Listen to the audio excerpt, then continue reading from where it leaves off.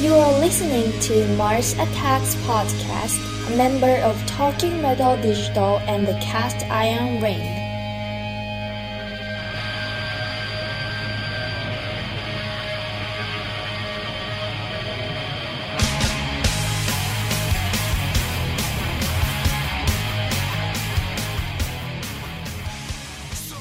Hey, this is Michael Lando from Adrenaline Mob. Hi, this is Bruce Kulick. Hey, everyone, this is Dave Menichetti from Y&T. Hi, this is Chris Poland. Hey, this is George Lynch, Lynch Mob, Dawkins, and all kinds of other projects. Hey, pay attention. This is Joe Stump. You're listening to Mars Attacks Podcast. This is Mark Zavon from Kill Devil Hill. G'day, this is Guy from Airborne. How you doing? This is Frankie Benali from Quiet Riot. This is Chris from In This Moment. Hey, this is Ron Bumblefoot Thal of Guns N' Roses, and you're listening to Mars Attacks. Hey, this is Richard Patrick from Filter, and you're listening to Mars Attacks. Hi, this is Conrad Peace, and you're listening to Mars Attacks. Yow! Hi, so hey, this is Paul Shortino. How you doing? Formerly of Rough Cut, Quiet Riot, and currently with King Cobra. You're listening to Mars Attack. Ha ha!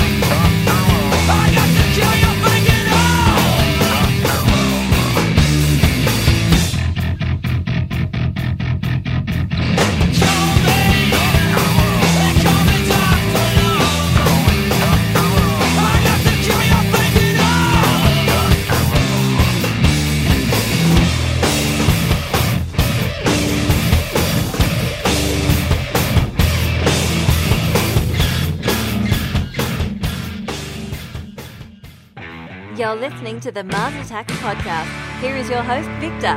Let's get it up.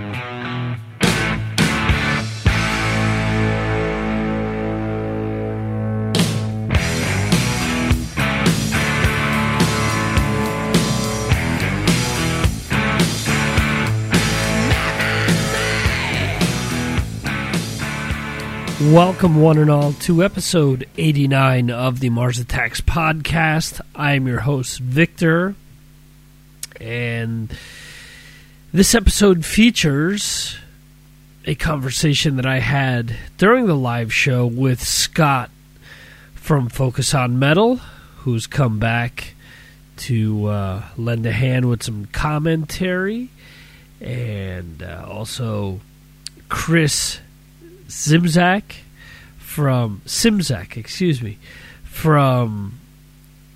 Decibel Geek Podcast, also returning. And we touch upon the wonderful world of member changes within bands. Well, we start out with that, and it sort of escalates into other things, but that's the gist of what the episode is about. As you can hear from my voice, I have a nice little cold going on, so I'm not going to talk all that long. And our discussion is somewhat long, so that will make up for it. In any event, had some news earlier this week about AC/DC, a group that comes up frequently during this episode. And all types of rumors, everything is just rumors at this point, regarding Malcolm Young regarding a possible stroke that he's had. Maybe it's life-threatening, maybe it isn't, maybe his motor skills are gone, maybe they're not. So who knows? Who knows what's going on? Regardless, hopefully he recovers and is able to contribute somewhat to the new AC/DC album that they're supposedly working on. If not, I hope that at least he can lead a comfortable life, because that is obviously more important than music. That said, with all the money that they probably have, whether he's doing music or not, he's going to be able to live comfortably. Just hopefully there's no type of health issues that he has to deal with or any sort of ailments. But yeah. What else? New Mastodon. I actually just purchased it off of iTunes. Really cool track called High Road. Not going to get into it right now. Going to sort of sync things up with what my comments are during the show. So, what the first track that we played was actually from Shandy's Addiction, which actually featured Tom Morello, who just welcomed Kiss into the Rock and Roll Hall of Fame. Had some pretty cool things to say. If you didn't listen to my last episode, or the last episode of Talking Metal, where I appear with Mark Striegel, a lot of people have been giving us some good comments regarding that episode, so I'm glad people did check it out and did enjoy it. In any event, we did play the Calling Dr. Love off of the Kiss My Ass tribute album that Kiss did put out. And what we're going to do is we're going to take a pause and have some wonderful women give you some information before pitching things off to the interview. And that's basically it. Like I said, struggling with this cold, so not going to talk all that much. Thanks in advance for listening to the episode. Remember, you can subscribe to this very podcast via Stitcher or iTunes. If neither one works for you, there is the FeedBurner feed right there on the right-hand side of the homepage. You'll find it in the top right-hand corner. It's a little white box with a flame. If not, just leave us a comment and I'll point you in the right direction there. And that's about it. Again, thanks for listening and hope you enjoy this episode of the Mars Attacks podcast. Want to keep up with all things Mars Attacks? Show your support by liking us on Facebook by going to facebook.com/Mars Attacks Radio. Follow us on Twitter by going to twitter.com/Mars Aries 2005. Don't want to miss out on an episode of the podcast? Go to iTunes or to Stitcher and subscribe. While you're there, leave us your comments. For more information, go to MarsAttacksRadio.com.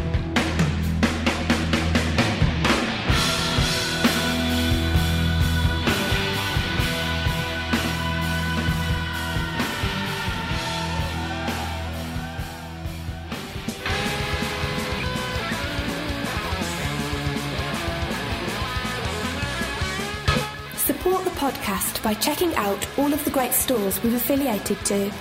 Go to Affiliate Stores and click on the merchant you're interested in purchasing from. It's that easy. You don't pay anything more, and we receive a small percentage of each sale. And I want to conquer the world. Give all the idiots a brand new religion. Put an end to poverty.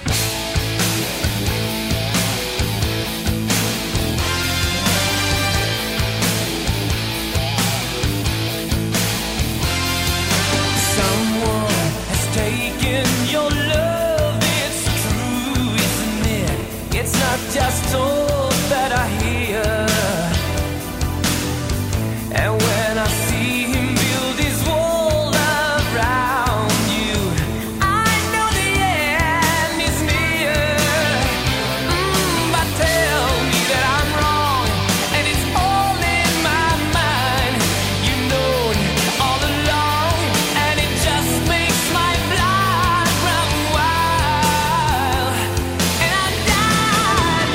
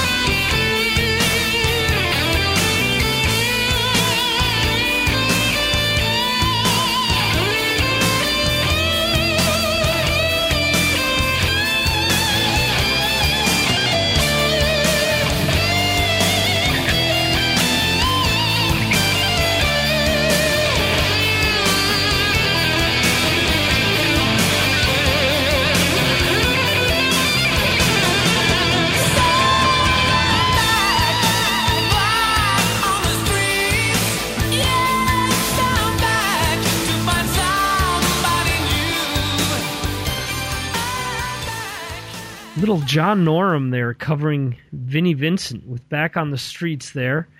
Before that, obviously, we had a track that either people love or hate that was coming off of the Kiss My Ass, Kiss self-tribute there. That's Shandy's Addiction covering Calling Dr. Love. And way back before that, we had Anthrax with Gene Simmons and Paul Stanley on backing vocals doing Love Her All I Can.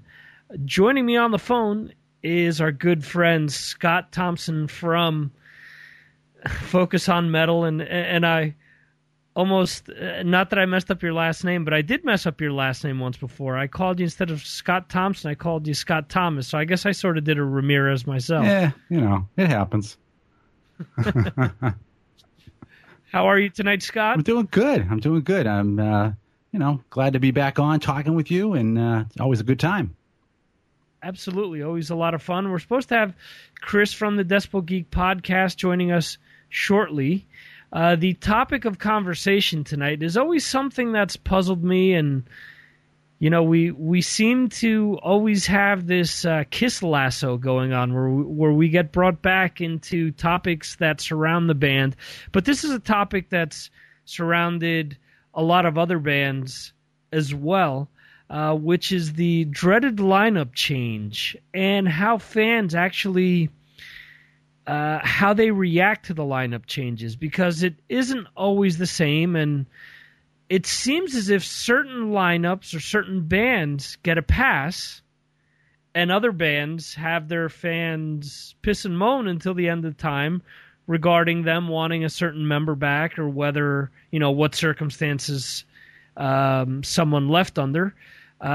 What's your take on this whole situation, Scott? Yeah, it's true, and I think you make a unique distinction in your whole talk about it. Is a lot of times it's the what's the circumstance, right? Did somebody get leave, or did somebody end up dying, and that's the switch? And there's always that different clamorings from either one of those. But you're right, it is very interesting. You take, for instance, Aerosmith. Big hoopla when Joe Perry left, but not so much of a big deal when Brad Whitford left. And to me, being an Aerosmith fan, either one of those was, integral parts of the band. But there's in one band two different people both playing the same instruments, and a totally different reaction to their departure. Which is shocking, because they're they're obviously, maybe Brad isn't seen as intricate part in the band as maybe Joe Perry, but obviously his style is completely different to what Joe's playing, and they complement one another like a lot of other great guitar duos. So even replacing the two of them, I mean, obviously we all know what state of mind Steven Tyler was in. Yeah.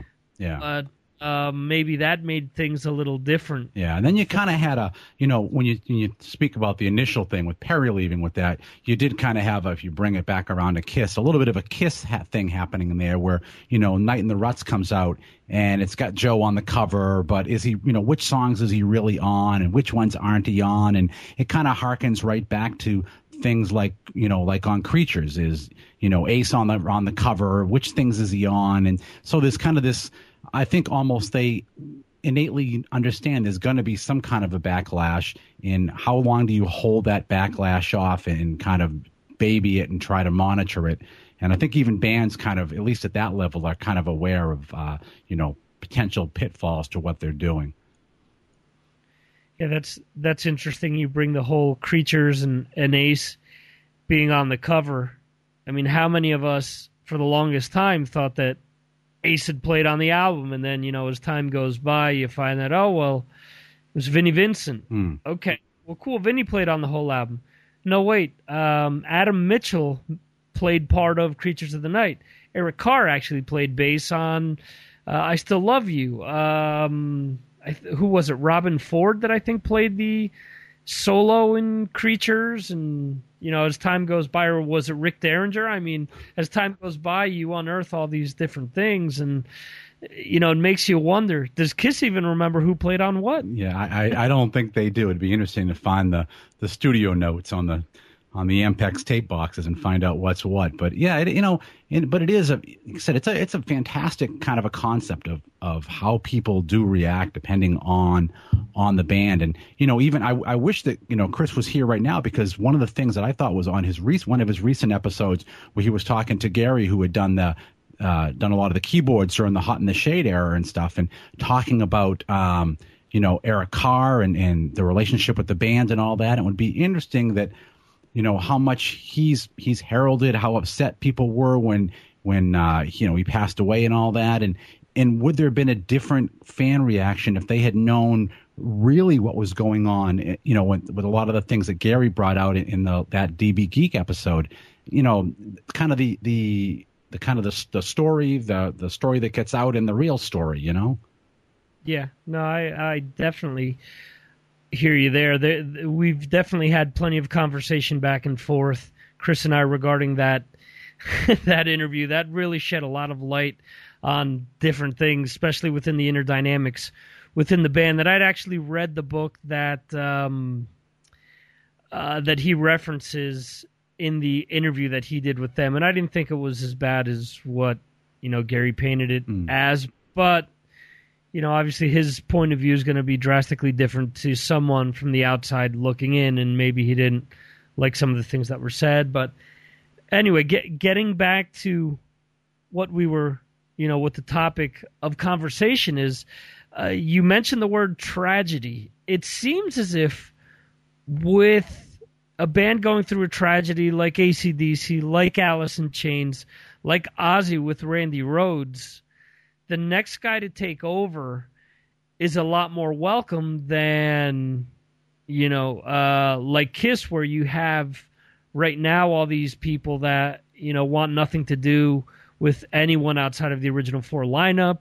You've had, Motley Crue with Karabi, which we touched upon at the end of the last time that we got together and did an episode, and you have Maiden and Priest, where you have two very important lead singers, Rob Halford and Bruce Dickinson, leaving, and regardless how good Ripper was or how good Blaze Bayley was, people just wanted those two guys back in the band at all costs. So there was no way that those lineups could have succeeded.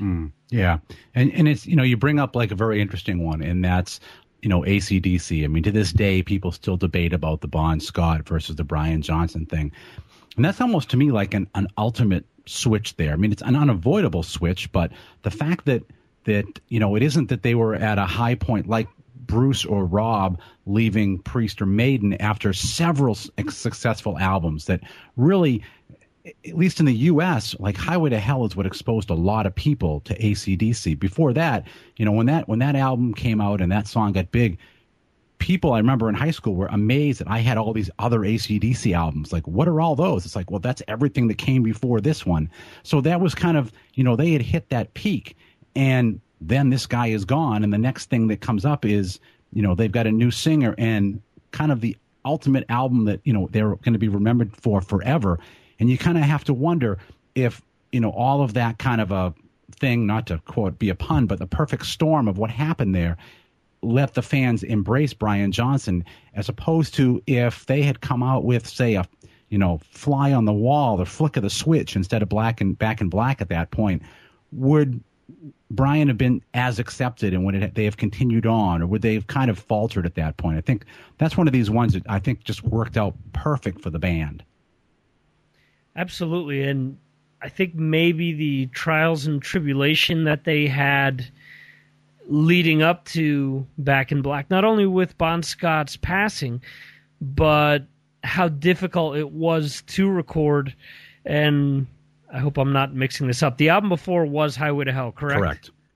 Okay. They were working with Mutt Lange at that time. They worked with Mutt Lange on that album, and it's always been well documented that they had all types of producer issues when they recorded that, and finally Mutt came on board and sort of righting the ship to an extent.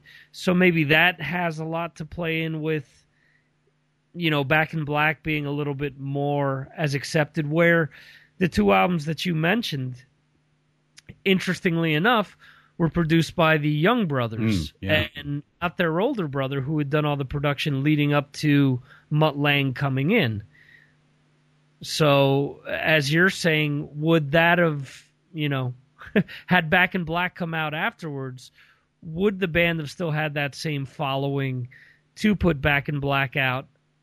And would it have been as big as what it was? It's, as you're saying, the perfect storm. It was put out right place, right time, and it's, still to this day, it's argued amongst their fans, amongst music fans in general, which of the two albums is more important? Is it Back in Black or is it Highway to Hell?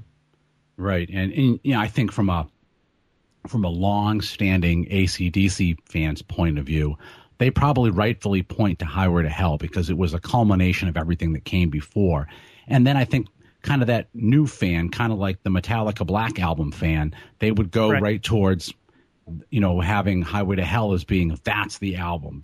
It's almost like that's where their journey with that band started. And probably most of them didn't continue on very much further after that either, Yeah, I think if you look at, obviously, the sales of the albums and the popularity of these specific albums, if you really look at it, there was, somewhat of a drop-off for those about to rock, but up until about Razor's Edge, everything in between was really, a big cut below popularity-wise than everything that came before and everything that came after. I think AC/DC really had a resurgence there in the 90s, possibly before a lot of the bands, before the Kiss resurgence happened or before, a lot of these other bands came back around to becoming popular again. AC/DC actually was maybe almost even a decade before all them, because Razor's Edge came out at the beginning of the decade, and a lot of these bands didn't come back around. Maiden with Brave New World, for example, wasn't until the end of the decade. Actually, Priest getting back with Halford was after the 90s, so they almost were, ahead of the curve to a sense, with actually starting to build their popularity or rebuild their popularity before a lot of these other bands. And maybe that has led to them being still a cut above all these bands nowadays, not only their sales, but with the way that they tour, because they're still a stadium band where a lot of these other bands can no longer do that. Yeah. And I mean, they've got a show that's built around stuff that, everybody knows. And so it's kind of a winning formula. The other thing that's different, I think, about a band like maybe AC/DC than a lot of these other bands is that by and large, they have an amazing control over every bit of information that gets out about them. They don't give a lot of interviews. You don't hear them on, they don't hear them on podcasts or anything like that. They're very much even more of a closed shop than the Rolling Stones are.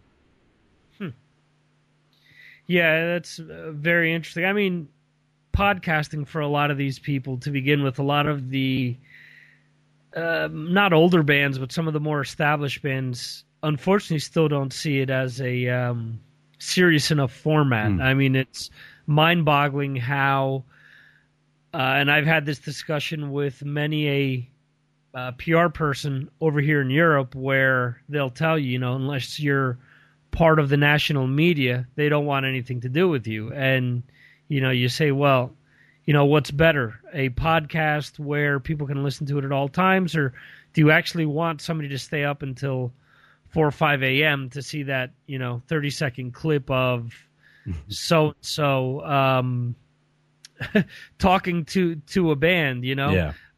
So it just makes you wonder. Yeah. Looks like Chris is ready to join us. There are a few other bands that I want to mention, because there are a few others that I think have sort of circumvented this as well. And I've actually brought this up with someone pertaining to one of these bands. So what we're going to do is we're going to check out for a second a cover of the Rush track Working Man, which actually has Sebastian Bach on lead vocals and has Jakey Lee on guitar. This is from, I believe, in the late 90s this came out. But anyway, we're going to play this for you and then hop back on with both Chris and Scott.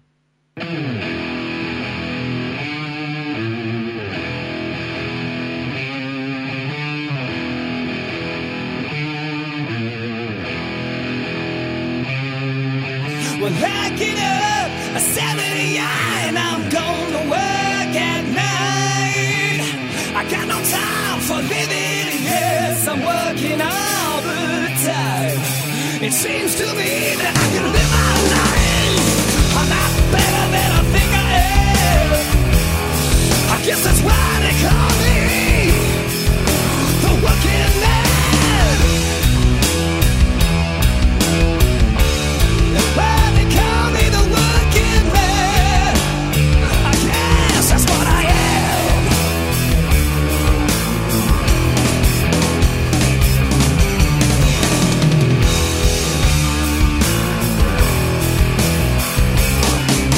Well, I get home at 5 o'clock and I take myself a sip of nice cold beer.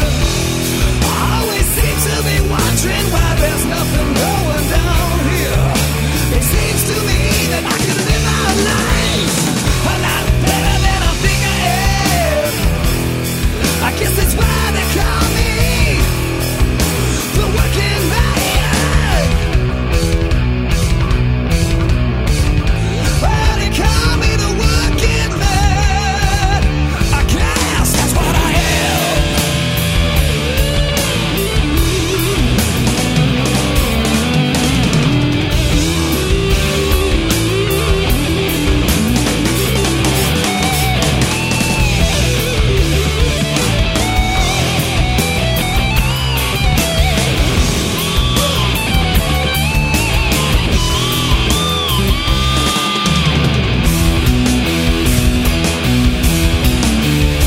Well, they call me the working man.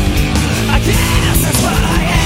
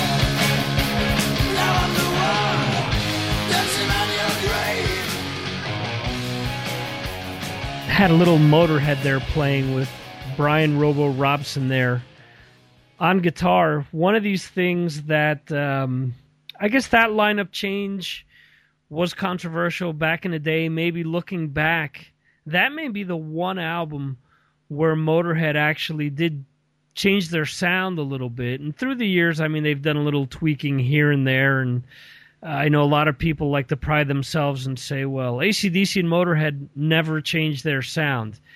Maybe they didn't change their songwriting styles, but I do think that both bands, I think especially Motorhead, has changed with the times, especially with tuning and just different things in the studio. I mean, you look at an album like March or Die or Bastards, you could tell that both of those albums were recorded in the 90s, just how they were tuned and how they were recorded and just the sound that both of those albums have. And actually a few of the other albums that came out after that.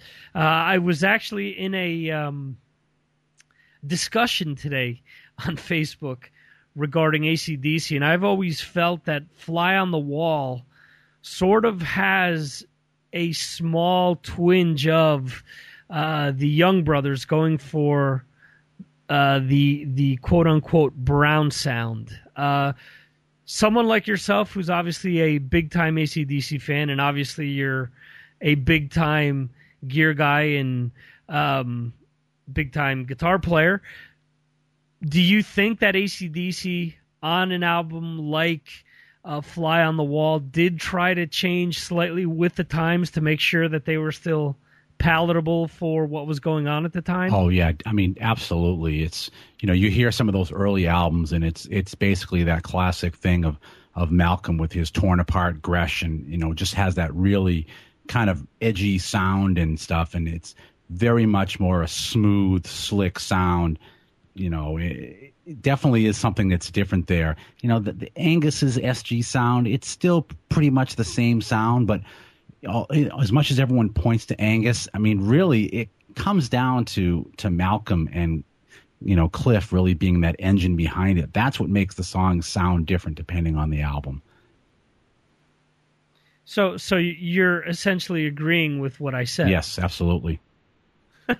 Okay, because I've come to learn over the years, my brother being a big-time AC/DC fan, it's his favorite band, that a lot of AC/DC fans are very touchy with saying that the band progressed and did do a few things over the years to try to stay up with the times. And I mean, I was looking at the video for Sink the Pink today, and I forgot how long Angus had his hair back then, and he's obviously got a perm in the video, and his hair's lightened, and there were a bunch of different things.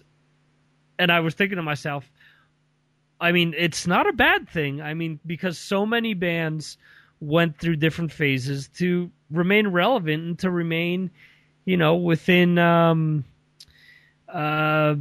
remain in the public eye. A lot of people point to Kiss or Motley Crue, quote unquote, selling out over the years to fit in with different fads.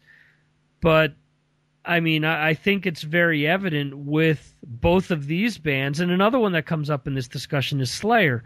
I do think that Slayer in the mid-90s, like so many other bands, similar to, people adopting the Van Halen Brown sound, you had so many bands adopt the 7-string and the down-tuning after the first Korn album came out. And to me, there's nothing wrong with that. And I mean, I think it's kind of dumb that, you see interviews with Kerry King, for example, now, and he'll maybe shun that album. Even Angus shuns Fly on the Wall as being his least favorite out of their catalog. But I mean, once some of that is sort of set in stone and, is there, I mean, it's what it was for the times. I mean, you really can't go back and change that. Right. Yeah, it's true. I think another thing when you talk about a lot of those bands and member changes, that a big part of that change in sound is really the change in drummers. Right. Phil Rudd had that very, basic, or people assume it to be a basic sound, but if you really sat down and tried to play his parts, most drummers would have a hard time keeping that same Phil Rudd rhythm. Although it sounds very simplistic when you listen to it, but then when you take it and switch it to somebody like, a Simon or a Chris Slade, those drummers had a kind of a different way of playing, and those songs had a different swing to them than when they did with Phil. So obviously you're going to start to have that different change in sound. Even when you take something as big as The Who and you go from having, you know, Keith, who was all over the place, and you switch it up, and now you got someone who's an extremely regimented drummer. Right. You know, it's just a big change in the whole total sound of the band. That reminds me of with my previous podcast, the one where you're featured in, the whole Clive Burda and Nico McBrain switch in Iron Maiden. Clive, such a different feel player, played a very swing type style, like a Garth Samuelson played, like a Peter Criss played. But you have Nico come along, who's such a technical monster. And those songs, no matter how good he plays, just don't sound the same as how Clive played them. Correct. Yeah, and it was interesting because Clive fit really right in with kind of that punky ethos that, you know, they originally had too. It was that interesting combination of that kind of a swing with the punk connection, and it's almost like, you know, once Nico came in, they started with that more of a progressive direction than they ever had before. Right. Absolutely. And I mean, as a kid growing up, being a drummer, the intro to The Prisoner, that was the sort of, you know, when you were learning how to play metal or Maiden songs, obviously it was that and Run to the Hills where everyone was trying to, you know, learn how to play it. And it's difficult because he did have a specific style to how he did play. And hell, there are all the various live albums that Maiden has put out over the years that prove that you hear Nico playing these parts and they aren't exactly the same. Yeah. He's a monster player too. I mean, there's a lot of drummers that are, you know, huge drummers that will say, I've sat and watched him and I still can't figure out what the hell he did. Right. Oh yeah. Nico is ridiculous with his foot, for example. For years, he used to use the old Ludwig Speed King pedal, which looks like a little dinky piece of nothing. Mm-hmm. And he's recently switched over to DW.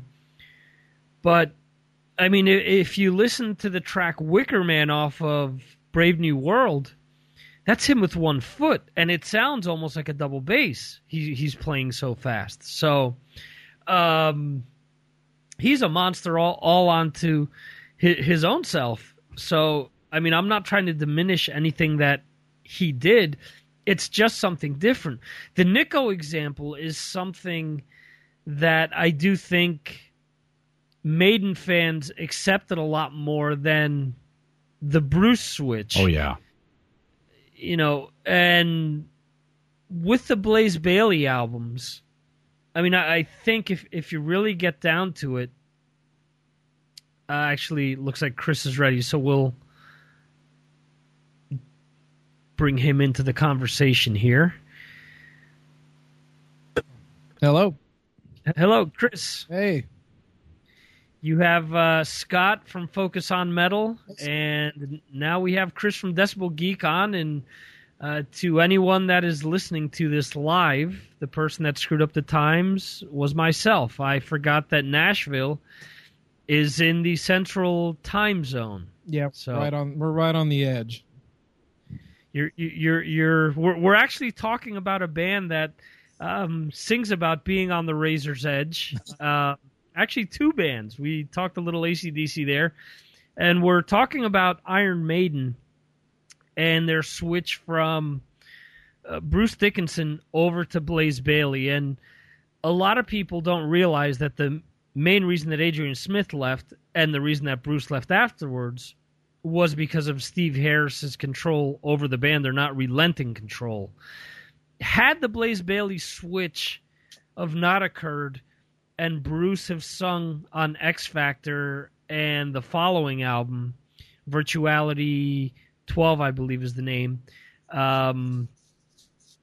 would those albums have been more accepted by fans? Scott's probably a better person to ask because I'm thinking Scott probably knows a lot more about Maiden than me. I'm not the biggest Maiden fan.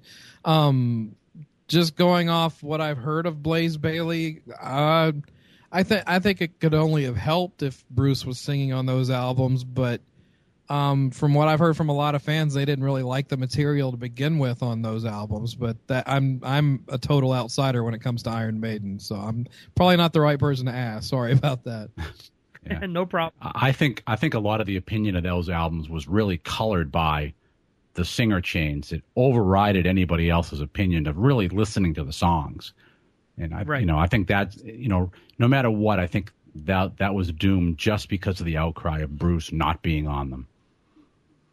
Right. I agree, because if you look back and you see the tracks that have come out that Blaze originally sung on that Bruce actually did live, like Klansman and Future Real, they sound great with him on vocals. I mean, they really took the songs, maybe they were accepted a lot more by fans after Bruce actually sung on them, and maybe that was also Steve Harris sort of patting himself on the back saying, hey, look, they're great tracks, you guys just didn't, hop aboard with the singer transition. Excuse me.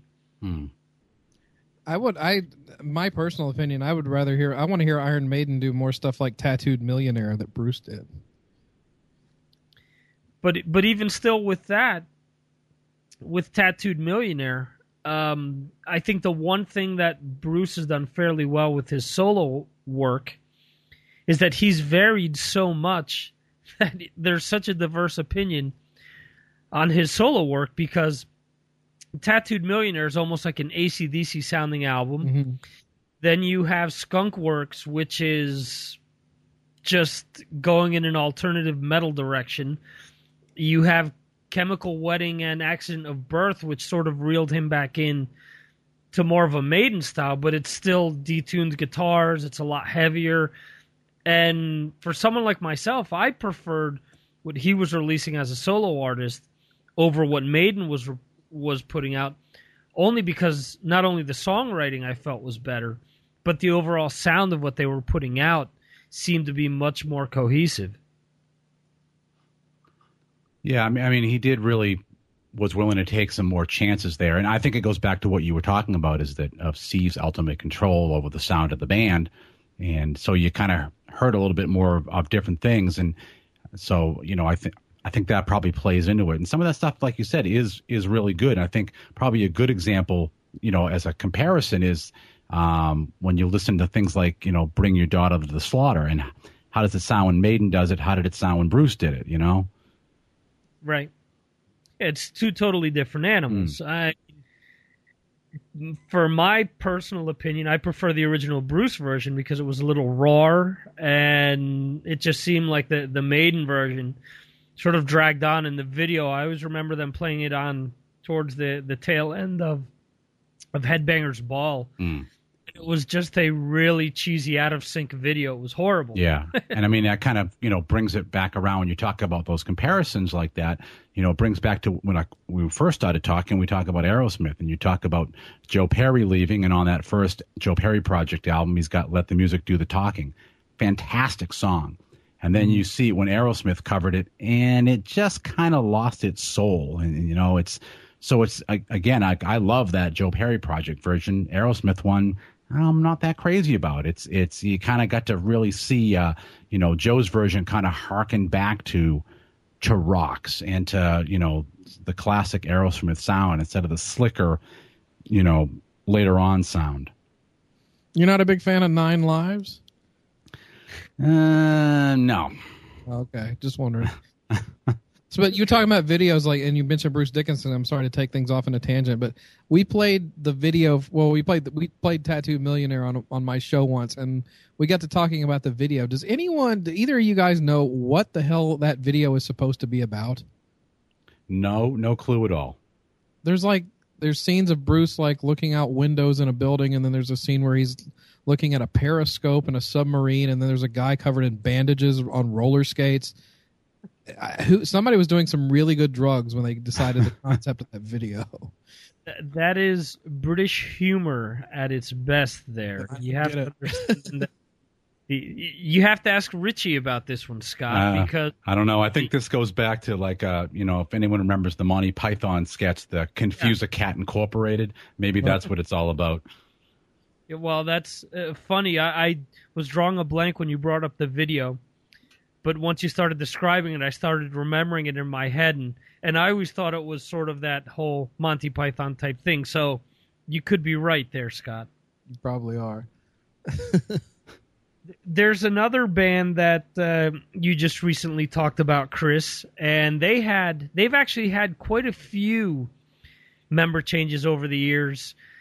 So if this band ever gets fan voted into the Rock and Roll Hall of Fame, there will be a lot of dispute over what drummer goes in with them, obviously. Spinal Tap.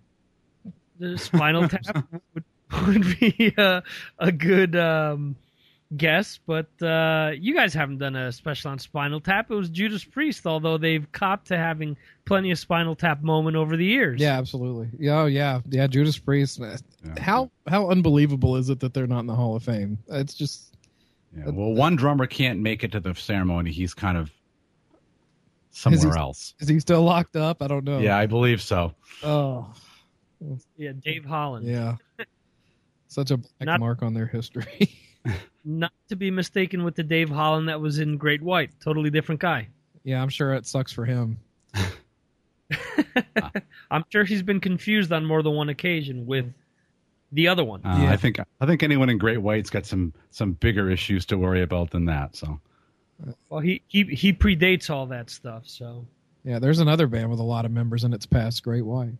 But Judas Priest, man, there's quite a history there, and a good number of different players that were in the band. And I mean, is anyone going to scream that the original singer needs to be in the band? I guess, although for what he wrote, he deserves it. Les Binks certainly would deserve it, I would think. They were, they're in a legendary band, but yeah, I wonder if they get voted in. It's got to be like the British Steel Screaming for Vengeance lineup. I'm guessing that would be the one that everyone would know. But does Ripper Owens get a place in the Hall of Fame if they get voted in? Who knows?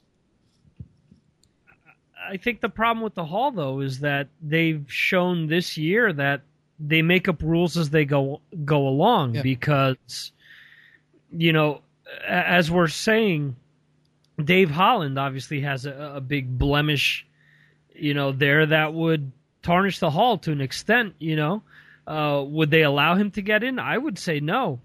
But at the same time, you're right. Their biggest selling albums are British Steel, Screaming for Vengeance, and Defenders of the Faith. Yeah. So, the band is going to vote for Scott Travis because he's been there for 20 years. And he would deserve it, too. Oh, yeah, definitely. Yeah. Well, he's one of my all-time favorite drummers, so I can't argue that point. But you get back to the Ripper years. I know people that are 10 years younger than me that swear by those albums, that was their introduction to Judas Priest. Similar to how you've always said, Chris, that... you got to keep bringing this up, don't you, Victor? That Crazy Nights was your introduction into Kiss, excuse me. Yeah. Well, yeah, and and I'm not going to begrudge anyone for loving Jugulator or Demolition. Those, if you love those albums and that's your Judas Priest, then so be it. Because Crazy Nights, the late '80s era Kiss, that was my Kiss when I got into them. But me personally, I don't like those albums. But that's just from an outsider opinion of listening to it. I told you, Victor, off mic, I got more into Judas Priest in preparation for that special than I ever did in the years leading up to it. Because I was very close-minded growing up as a music fan. I'm more into different stuff now than I was then. I had a few Judas Priest records, but I wasn't a diehard or anything. But going in and listening to the whole catalog now, though, I mean, you really have to appreciate a band with that varied of a history. I mean, they were not afraid to take chances, and even if they strayed off what the path that people liked was stuff like that, or stuff like Ram It Down, or especially Turbo. Not a fan of that one either, but I got to give those guys credit for giving it a shot. There's only so many AC/DCs that can pull off doing the same album over and over again, and some Priest fans may like the idea that they did everything like that, like British Steel or Unleashed in the East or everything over and over again, but I mean, that stuff only gets you so far. You do have to kind of go with the times for a while, and they did that. But as far as the Rock and Roll Hall of Fame, I mean, this is just Kiss is just the Kiss example has just shown it's blown the roof off of how biased and two-faced they are. And the thing with the Grateful Dead getting a guy that wrote stuff for them in who didn't even play with them, but Eric Carr and Bruce Kulick are not allowed in, and of course Vinnie Vincent who saved them. But I rest my case. But it's the height of insanity. And as I said when we talked a couple of weeks ago, Victor, I'm just happy. I'll be happy when all this is over. But if Judas Priest gets nominated in, this is going to rear its ugly head all over again. And imagine when Deep Purple gets in. How many people have been in Deep Purple? Christ. Yeah, definitely. Are they going to deny Steve Morse? I mean, yes, it gets ridiculous, and they do make their own rules, and I think that's part of what kills their credibility going forward. I don't know, Scott.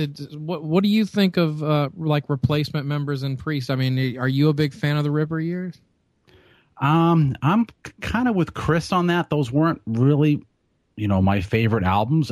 I was glad there was Priest music, but when I compare those to a lot of the stuff that came before it, they were a little bit more one-dimensional than you take something like Point of Entry, which had a lot of different things on there, and it was kind of a great dynamic album where it seemed like the Ripper stuff seemed to be more of a continuation of okay, Painkiller was really good and powerful and fast. Let's make an album that's like that, all the way through again. Mm-hmm. Yeah. Victor, did I ever get your opinion on those albums? You actually didn't. Jugulator, I'm not that big a fan of outside of 2 tracks, but I do have to say that I really do like Demolition.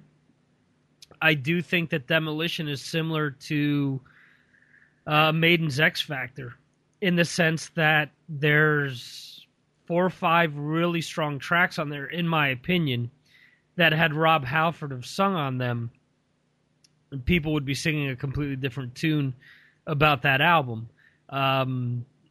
Tracks like Feed on Me or One on One or Subterfuge or Hell is Home, for example. Those 4 tracks, had Rob Halford had sung those tracks, they would be instant classics.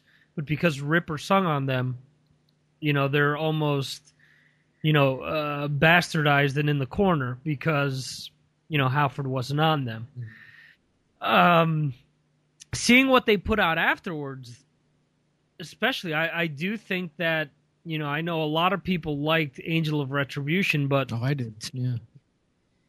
A lot of the tracks on there were sort of easy in the sense that it seemed as if Roy Z and them sat down and, okay, we need a Painkiller track. Okay, let's make this track sound like Painkiller. Let's make this track sound like something that came off of Defenders. Let's make, it just seemed like the album was just too on the safe side, in my opinion. Now, Nostradamus, I think that is the typical band showing that, and some people are going to take this the wrong way, but unfortunately there are too many bands that become, as we talked the last time, Scott, about bands that transition to becoming big brands. They have managers behind them or people behind them that are yesing them to death with every idea that they have. So instead of taking a step back and saying, no, wait, honestly, guys, this one isn't going to work for your fan base. I know you guys really want to do this, but how about you keep that in the vaults for yourselves, How about you guys record Lulu, but it's like a pet project and, you guys did it, and let's just, keep it so that it doesn't go out for mass consumption. Yeah, I mean, even Spinal Tap managers told them not to do Saucy Jack. I was just going to say, that was Priest doing Saucy Jack. I even said it on Facebook to somebody the other day. Yeah, it's them screwing up by not playing it safe. And yeah, I can't find anything great on that album myself. I've tried, but horrible album. I remember downloading the title track for free, and I was like, wow, this this could be really cool after all. And I was sort of hesitant because I had read that the person that came up with the idea was their manager and said, it would be great if you guys do a concept album based on Nostradamus. And I was thinking, well, not for nothing, but, as good of a manager as they have, they really shouldn't be going to their manager for musical advice. They should be taking care of the business side of things while the band takes care of the music side of things. Mm-hmm. So when I heard that, I was like, well, let's see what they got. And let me tell you, I saw them on that tour, and I saw them on the following tour, and I've never seen that many people go to the concession stand one time outside of, say, maybe a drum or a guitar solo. People were just flocking to the bathrooms and to the concession stands during anything from that album. Maybe it was a conspiracy, because I did see that the album was sponsored by Coca-Cola. Yeah, I mean, even, I think if you took like that title track and you put that on something like Turbo, it probably would have fit right in on that album, and people wouldn't have thought much more about it than they did about Turbo. But, that's like the only really good kind of crunchy Priest-like song that's on that whole album. So I think the whole thing just gets lumped in as just, it's crap across the board. It's kind of too bad. But, I mean, even Nostradamus would have been easily have predicted that was a bad idea. That's very well put. There's one band that, to me, with all of the lineup changes, sort of sticks out. And someone that I've gotten to interview quite a few times over the years has been Bobby Blitz from Overkill. And one of the times I asked him point blank, I said, look, you guys have had, I don't know how many lineup changes over the years, but you guys seem to, miss this scrutiny of, oh, well, unless you get Rat Skates back in the band or, so-and-so guitarist that they've had over the years, we're not going to dig the band anymore. Overkill has really been able to sort of skirt this whole issue, whereas Anthrax has been hammered for it.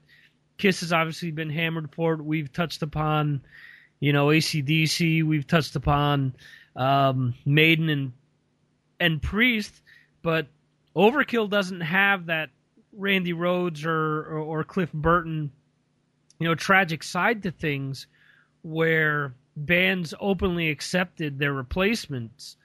They've had living and breathing members that have just, for one reason or another, have left the band or been kicked out, and they still maintain the popularity that they have. Obviously, Overkill doesn't have the sales or popularity that Metallica has, for example, or Ozzy has, but they have a very loyal fan base that is always there when they're playing shows. So why does a band like Overkill, why are their fans accepting of their lineup changes, but so many other fans of other bands, their number one priority is just to sit there and piss on every member change?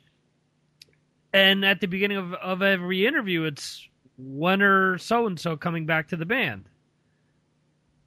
I think it's because I think Overkill and their fans are kind of almost like not even one step apart. They're like a half a step apart. It's not like they're so removed like a lot of other bands. I think that they're almost like that neighborhood garage band to you.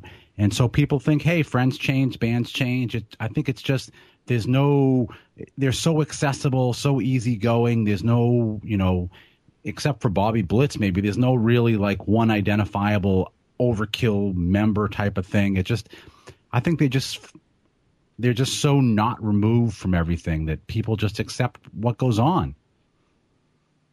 I think that's a fair point. And I don't know, Overkill, from the fans of them that I've met, I've become a fan of them over the last few years, but thanks to, my co-host, really pounding really waving the flag for Overkill, their fans are so passionate about the band and the direction of the band that I think it overshadows who's in the band. I mean, although Bobby Blitz, let's face it, if he's gone, I don't think you have Overkill. That's one.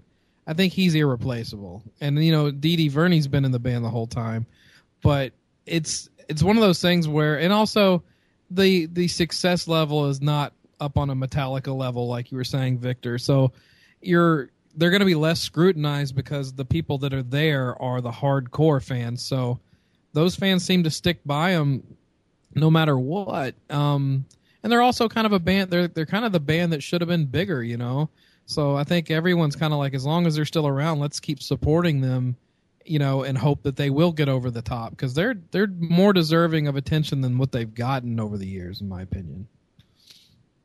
Yeah, and sonically, I mean, they're still, even with any kind of a member change, they really haven't gone off the rails and done something different either. So the fans continue to get what they want out of Overkill, and Overkill is very happy with where they are, and it isn't like, oh, we have to go do some artsy-fartsy thing or whatever. So, Electric Age comes out, and it's just as great as the last album that came out, and I think they just continue to satisfy their fans as well with a constant, deliverable, predictable product, and that's what they're looking for, and that's what they deliver. Yeah, I have to agree with both of you with your assessments. It's just a shame that isn't applied to, other bands. We keep coming back to Kiss. It's astonished me how so many people are hung up with the makeup issue, that it seems as if the musicianship that is behind that makeup, the musicianship with Tommy Thayer and with Eric Singer, seems to be forgotten. I mean, these guys are doing a hell of a job within the band to, sort of keep up what's going on within Kiss. It isn't as if they got, I mentioned this the last time, two slobs off the corner that can't really, keep up with the band and actually give you the show that people have come accustomed to seeing with Kiss. So, I mean, asking if the makeup means that much is sort of a dumb question, but is the makeup greater than the musicianship that's behind it? I don't think so. I mean, I will always probably prefer the original band over all the other lineups, even though I got into them in the 80s. The Crazy Nights era was the door opener, and that's when I first started seeing the band live. So they hold a special place in my heart, but at the same time, the original band, in my opinion, that's where a lot of the magic came from. And that's also what hooked me into the band, was as much as I love the 80s and early 90s stuff, always seeing that old stuff always made me think, man, what a magical thing that those four guys created. But with the makeup issue with Tommy and Eric, I wasn't super thrilled about it at first, because as a fan, I wanted to see new characters. I'm a diehard, so I love Eric Carr and I love Vinnie Vincent, and I thought it was great that they had new characters. So I would have preferred that, but I got over it, and it's not. I mean, it's the whole thing with Peter and Ace they're entitled to feel offended by it if they like. I think they've earned that right because they're the guys that created that. They have a right to be upset about that. But as a fan of the band, I honestly will state this, and some people will skewer me for this. The Sonic Boom and especially the Monster albums, I think a lot of fans would really like those albums if it were Ace and Peter on those albums instead of Tommy and Eric, especially Monster. Monster gets shit on all the time, and I really don't understand why. The production level is not great. I don't think Paul did the greatest job on it, and it's brick-walled all to hell on the mastering. But the musically, I think that's a solid rock and roll album. I don't, and like Tommy's got to do a space song, and Eric's doing a song that sounds like Peter's. Besides all that, Shout Mercy is a solid song. Eat Your Heart Out's a solid song. Long Way Down's a great song. This is my opinion, of course, but I don't think it's the weak album that a lot of people make it out to be, and I have to tip my hat to the current lineup. They did a great job on that album, in my opinion. So if makeup is obscuring that for you, then I'm sorry, but because I think you missed a really good album. You mean your opinion isn't the only one that counts, Chris? No, I'm one of those people that doesn't feel that way.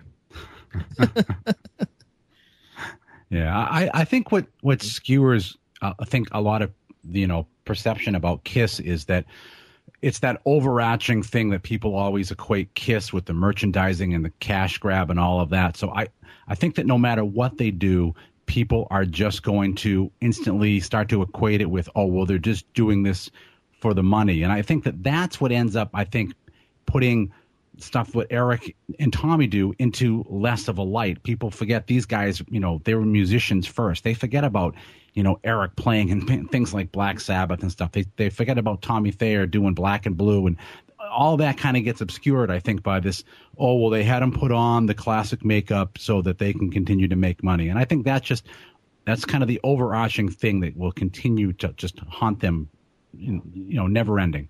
Mm-hmm.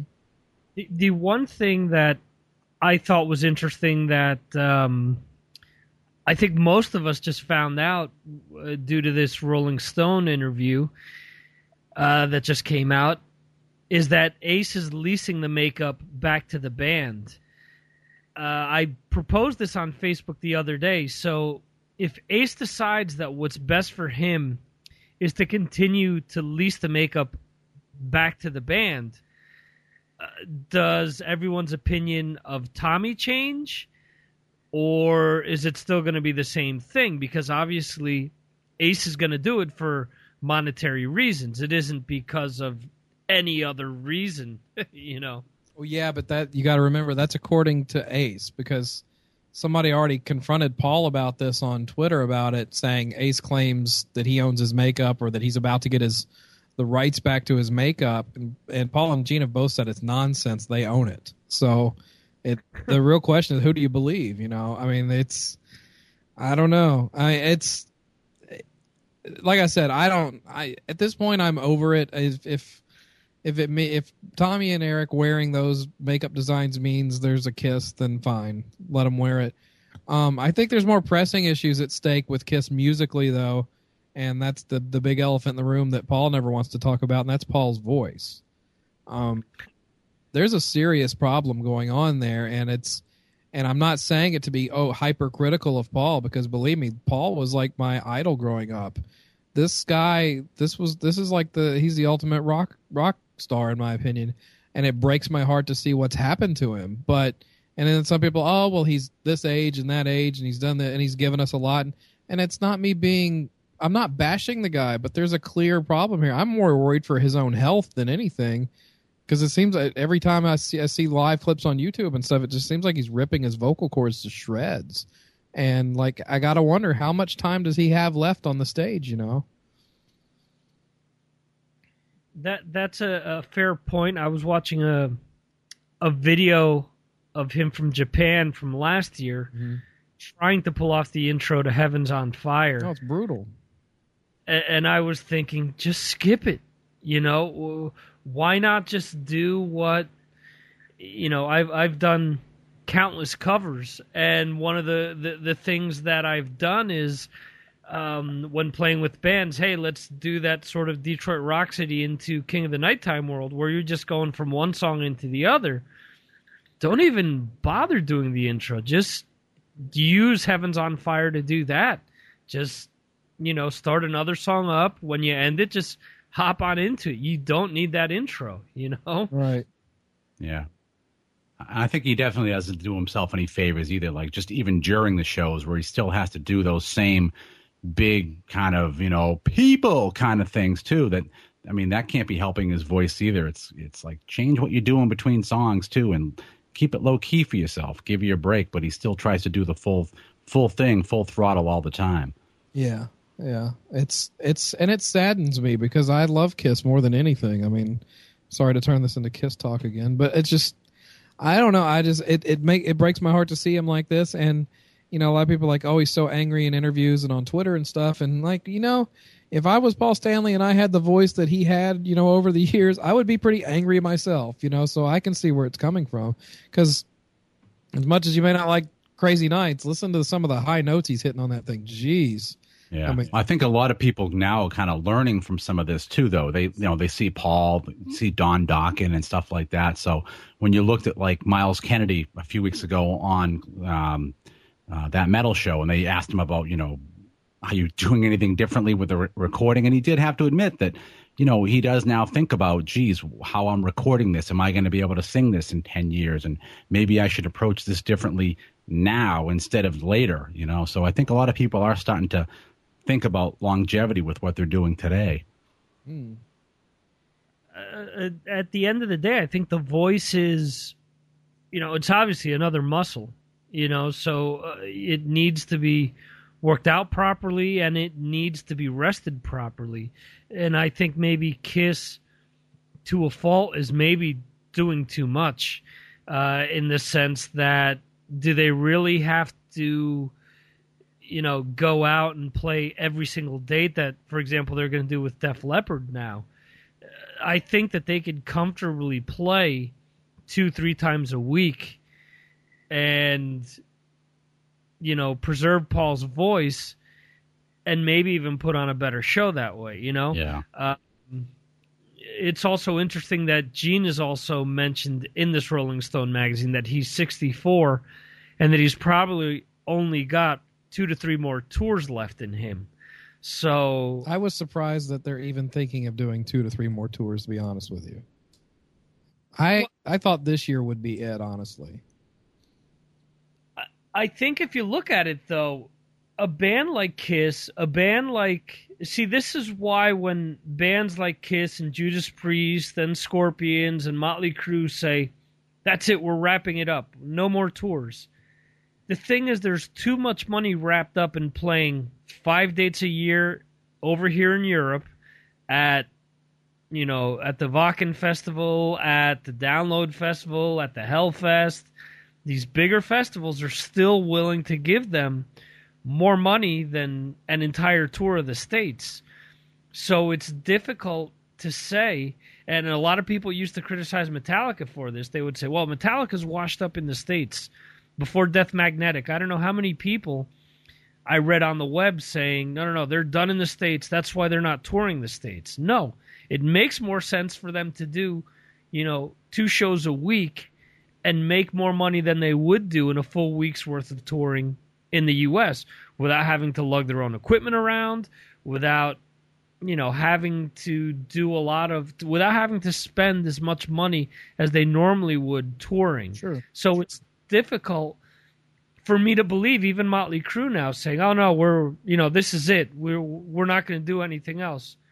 Oh, so if, you know, any of these festivals come calling to do a one-off show, you're not going to do it. And then at the same time, then all of a sudden when you have U.S. promoters and Australian promoters say, hey, what about us? You're just going to ignore them altogether. The money ends up pulling all of these guys back in. They're still looking for that one last big payday, that one last big hit that they had way back when. Mm-hmm. And it's still going to keep drawing them back in. I have a hard time thinking that Kiss couldn't do like what the Bee Gees would do. They would do 1 show a year. It would be on pay-per-view, and they would make a boatload of money off of it because the fans knew that that would be their only show that they would be seeing them that year. They would sell out an entire stadium, plus the viewership all over the world was just ridiculous for a pay-per-view concert. Yeah, well, plus with Kiss, I mean, you know, Gene says he doesn't, you know, he's only maybe has 2 tours in. Well, they could do those shows like you're talking about, and who really knows if it's Gene that's playing, right? I mean, they've done it before where people have stood in for him, so, hey, they could do it again, right? Well, they've done it on albums. He's always been the guy on stage. I know that. I wonder, like I said, with Paul's voice, I don't know how much more they have in him. But you bring up an interesting point, Victor, because I got to wonder if the reason that these paydays are being offered to Motley Crue and Kiss and bands like that is because what's going to fill the void when these guys retire? I mean, is there anything out there that's new that you see filling up arenas in the future? It's slim pickings as far as I can tell. Yeah, well, at least in the U.S. it is. You know, I think in Europe you definitely do have, you know, you have bands that are still, you know, filling that. I mean, Alter Bridge, you know, as an example, they're huge in Europe. Yeah, and in Volbeat too. Oh yeah, definitely, yeah. Yeah, they're one band I can see kind of the torch being passed on to them because they've got arena like type sound, you know. But But it's not. I don't think there's going to be a whole wave of bands like we saw from the 70s and 80s again. There's just too much else out there to listen to. It's hard for anyone for a band to really grab the brass ring and hold on to it. Yeah, and I think the other part of it too, and Richie and I have talked a lot about this on the show too, is that, and not to crap all over America and stuff, but I think we've kind of just become kind of spoiled with all of this, and we just figure, live music, we can just sit at home, we can see it on YouTube, we can do this, I don't think there's a huge market here anymore, at least for hard rock and metal to fill arenas, except for things like maybe AC/DC or something like that. You definitely see it with, like these big country music tours where they sell out in like 2 days and they fill stadiums. But I think for hard rock and heavy metal, a lot of the stuff that Richie and I have gone to, great bills, and it's like half full. And like, are you kidding me? This was a cheap ticket too. So, yep. But Europe's a different story where there's still the passion for the music is still there. I would say that Europe as a whole, I think it's a little misleading how it's promoted in the press and how the bands promote it, because England or the UK as a whole is fantastic. Germany as a whole is fantastic. France is hit or miss depending on who the band is. That's from talking to bands when doing interviews, and they'll tell you, Paris was brutal, or, this show was brutal because, who did I interview? Lazarus AD and Bonded by Blood, when they were touring together a few years ago, they played on a boat in Paris, and they couldn't fill that boat. So it depends. And when you get down to Spain, you get to Italy, I've had artists tell me flat out, we're never playing either one of these countries again because there just isn't enough money. And piracy has a lot to do with it as well. The country that I'm in right now has the number one amount of piracy out of a first world country. So a lot of bands are selling less than 200 albums. So how are you going to tour in a country? How are you going to drive, 18 hours, 20 some odd hours from Germany to play 2 dates when you've sold no albums, you've sold very little merch, and no one's showing up to the shows on top of that? So it's a hard sell. Oh, I don't know if anybody I talk to now that thinks like I'm going to join a band and I'm going to be a professional musician. I mean, I got to wonder if they need their head examined, because it's for hard rock and metal, man, it's brutally hard. Even if you're a well-known name, there's guys out there that are struggling, man. They can't get by on anything. And people that had hits years ago, if you had a hit 20 years ago and before, or actually closer to 30 years ago now, you can usually survive off of that. But man, it's just, for bands that are coming up now, it's brutally hard, and there's no money in it. There's just there's no money in it. You're right. I mean, the guest we got coming up on the show next week, Norman Skinner. I mean, how does he do it? He's in 4 different bands. Great vocalist, and any one of them is a great band. But he's in 4 different ones to do it, and you see a lot more people that are doing it. That's what Jason McMaster kind of started that whole trend. He was in like 7 bands or something. Yeah, definitely. I mean, the guy was all over the place. I mean, you would think, well, why was he doing that? I mean, he must have been making a bunch of Dangerous Toys, but no way. They just got at the end of that ride, and he had to do a bunch of other stuff, and everything he does is great. I mean, Broken Teeth, awesome band, Broken Teeth, they're a good band. But yeah, it's just like he has to do 7 bands to make what one band would make 25 years ago. Yeah. It's sad. I mean, and we try to push people on our show. We like, you hear something you like, go buy it, and you do it with your stuff, with your track of the week and everything. And I think we try to fill that gap, because obviously radio is not. They're gonna play the same handful of 10 bands that don't even need the money as it is. So, like you say, radio sucks. It does. It absolutely does. Yeah. But you're right. Yeah. So you've got to, and we push Amazon store links, but at the same time, even as much as we try to push them to buy music, that's not what's paying their bills. You have to go to shows and you have to buy merch. Yeah. Because that's where their money's coming from. And everybody's like bitching about concert tickets and why do I have to pay $90 to see Motley Crue and Alice Cooper? Because they're not making any money on album sales anymore. Right. You know, and they charge a bigger guarantee now because of that. So the promoter has to make his money back. So there's your $90 ticket. That explains it. Yeah, absolutely. And with all the union fees and everything that are involved in shows, I mean, everything has gone. I mean, almost every industry has been somehow affected by insurance and union costs. So it's happened, you know, in all the concert venues across the U.S. I remember hearing how bands would purposely play New Jersey instead of New York because the actual stages weren't unionized when I used to live in the States. And it would be a big difference because anytime that there was a merch stand set up, you actually had to have 1 to 2 union laborers there to sell shirts because that's what, you know, was set up in the agreement to permit the concert to go on. Yeah. When they're setting up stages, you have to have union approved carpenters, you know, and all of these are just extra costs that go over to the band and then they're passed on to the fans. And God forbid you break curfew or else you're paying them all another hour. Oh yeah. I mean, it's ridiculous. There was a great blog post that Rob Flynn did a few weeks back about that whole thing. There are a bunch of things that I absolutely agree with him upon. There were a few that I don't because I think he's forgetting about some of his own band's past and how they sort of jumped on trends to stay relevant. And there's no knock that any band does that because, I mean, at the end of the day, this is a job for them. And like we're saying, you know, the majority of bands are scraping by. And even in that blog, he goes on to say that, you know, they're only playing half an hour to 40 minutes at most festivals because they can't survive just doing their own tours. They need to play these slots because they really have no other option.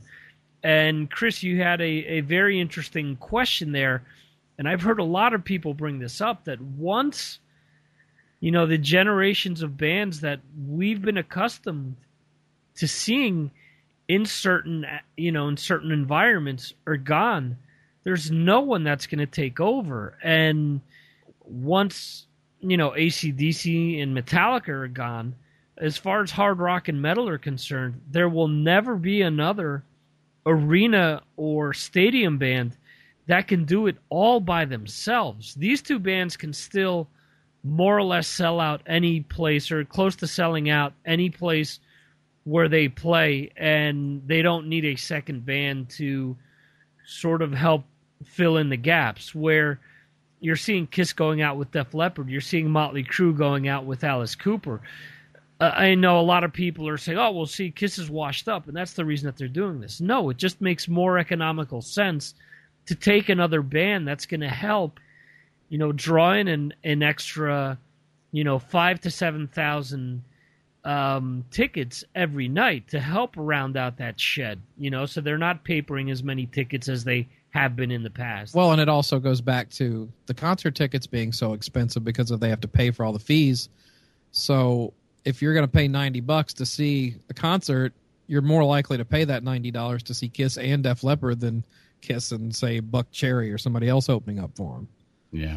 I think another interesting, you know, probably not the best point of view with all of this, but, you know, you talk about, you know, and that is a great question about, you know, who's going to fill these stadiums. But, you know, if you think back to the last times that you've been to a lot of these stadium shows with these bigger bands, and you think of the crowd that's around you, I mean, how many of them, that's maybe the only event they go to the entire year. Right. They're probably going to get like totally shit-faced and not remember half of it. Right. And, you know, they only know a few songs or whatever else. But you see a lot of these bands that are in the smaller venues, and the crowd that's usually there, they're all there because they're into seeing that band.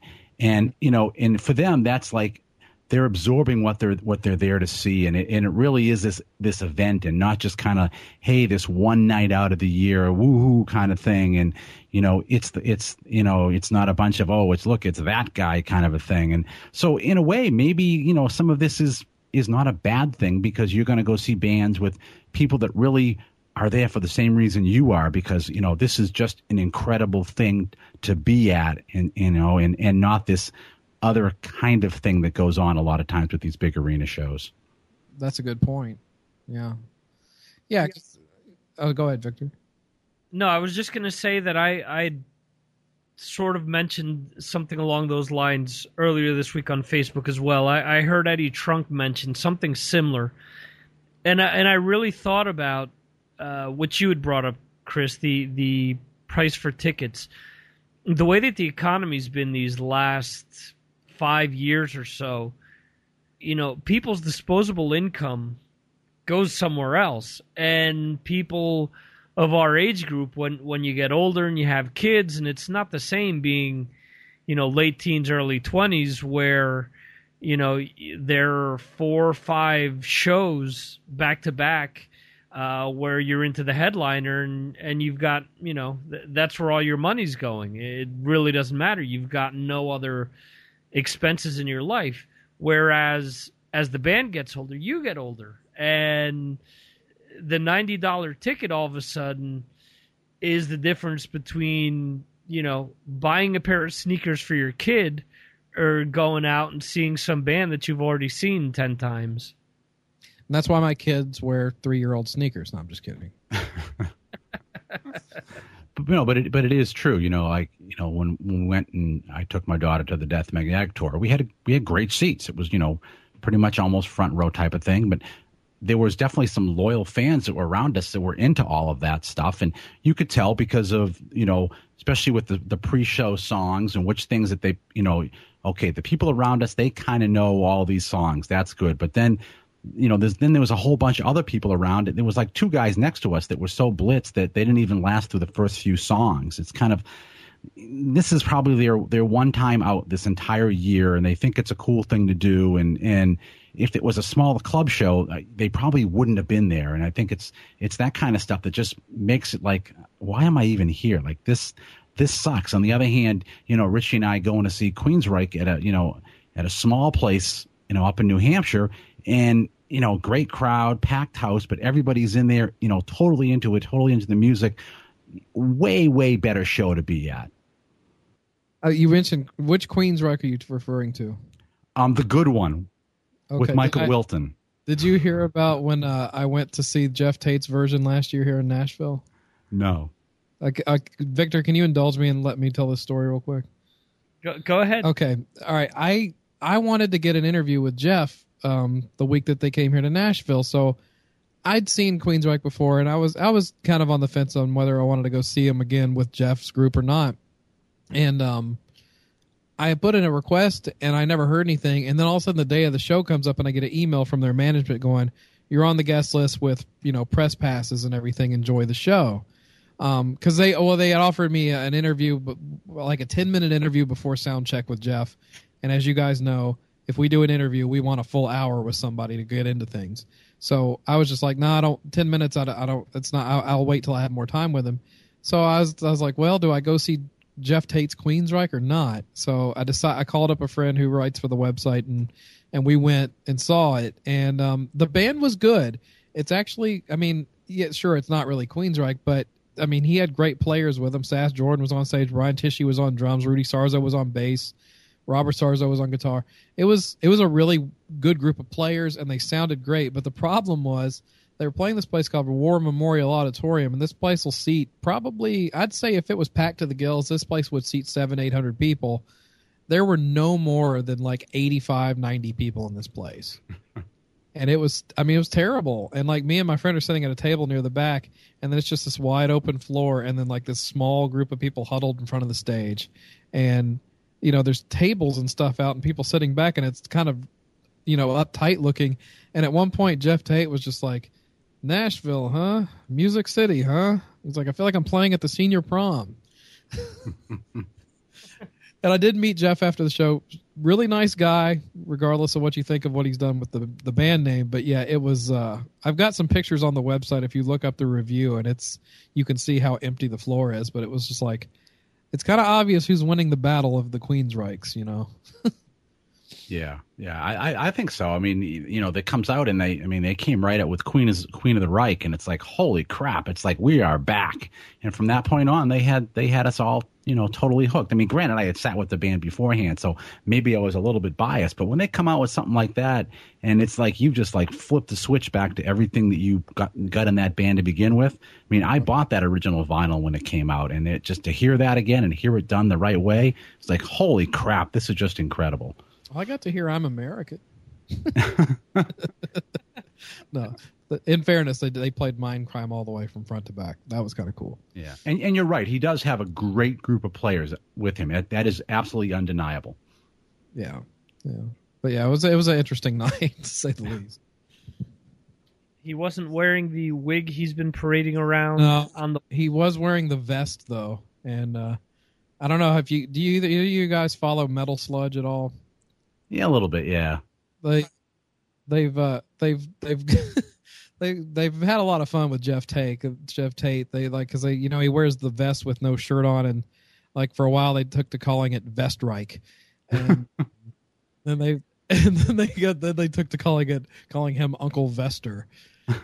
And then somebody said his wife saw a picture of him, and they were like, he looks like Mr. Clean. So then he started calling them Mr. Cleansreich. So, yeah, it's I'm interested to see how much longer we're going to have two Queensryches.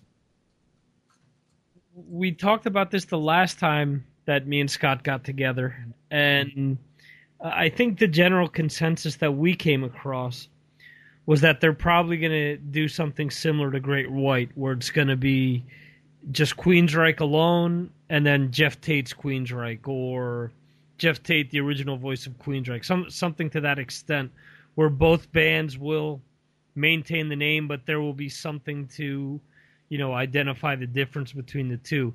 The saddest thing, though, out of all of this, as we've seen from LA Guns, for example, is even if you have that, you know, that short little thing to differentiate, you're still going to have promoters that are just going to promote regular Queensryche because you're going to draw more people. That's the fact of the matter. Unfortunately, in the end, the fans end up losing out. And I mean, not for nothing, if Jeff didn't want to play these tracks for all these years, I mean, I got no problem with him just doing the tracks that he's into and the ones that he wants to play. You know, it just seems like the whole Mindcrime thing with him doing it this time around is just forced and just trying to keep up with what the other version of the band is doing. Yeah. Well, I'd rather hear that front to back than Dedicated Chaos. Oh. Well, that goes without saying, but would you want to have to listen to both that and Mindcrime 2 back to back? No. I'm not a fan of Mindcrime 2. But yeah, I see your point, because you know, that was the whole crux of their argument, wasn't it? That he didn't want to do the old stuff anymore, and it was passé, and he's more happy moving forward. And then all of a sudden, we're getting Mindcrime front to back. So I mean, he does come off pretty hypocritical in that. He hasn't come off well through the whole thing, really. Now, the Queensryche is a band that even before this happened, they had the major change with Chris DeGarmo.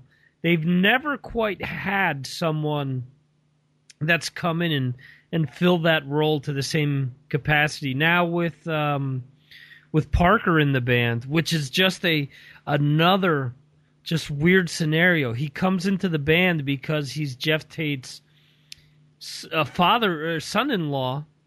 He ends up divorcing his daughter and ends up staying with the other band instead of, you know, the guy that brought him into the band. He was in his solo band as well. So there's just so many just nutty facts with that band.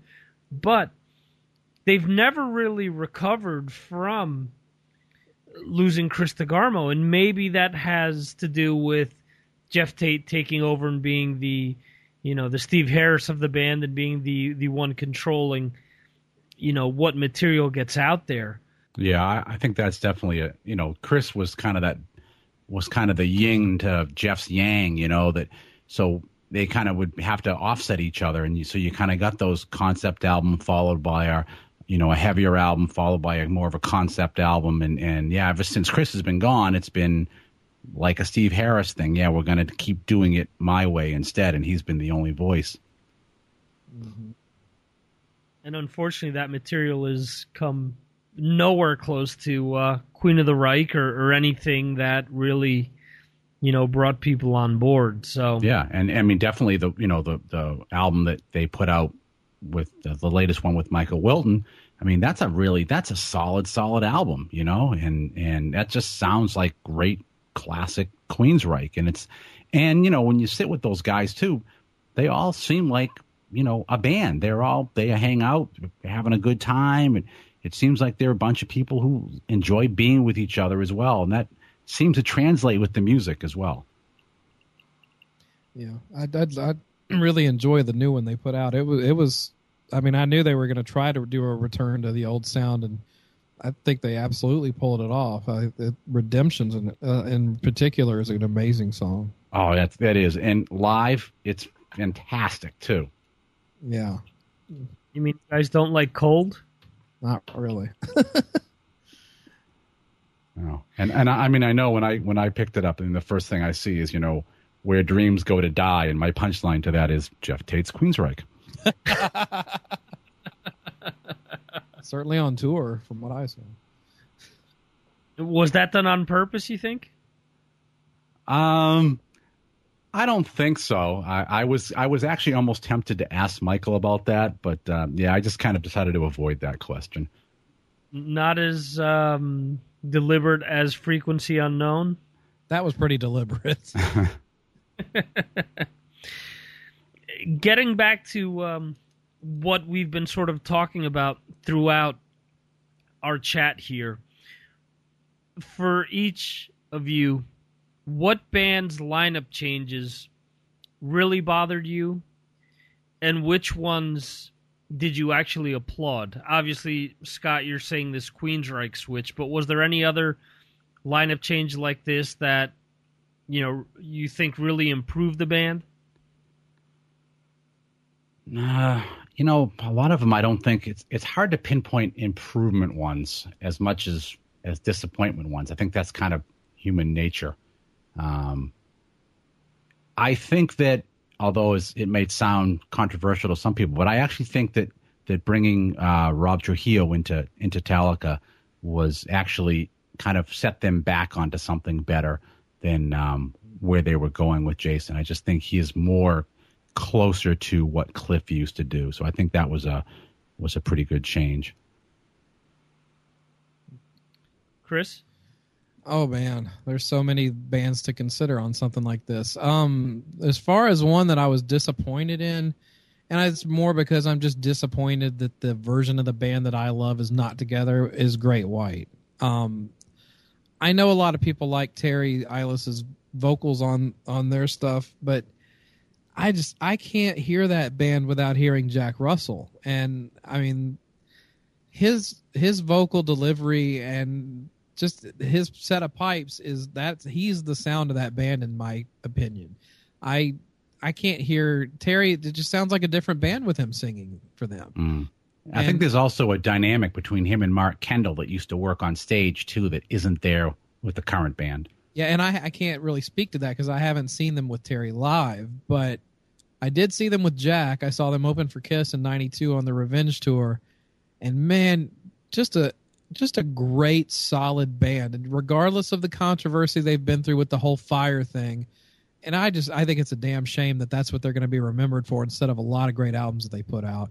But I can't hear Great White without Jack's vocals on there. They're just him and Mark together. They're two very integral parts of that band, and I can't hear it without them.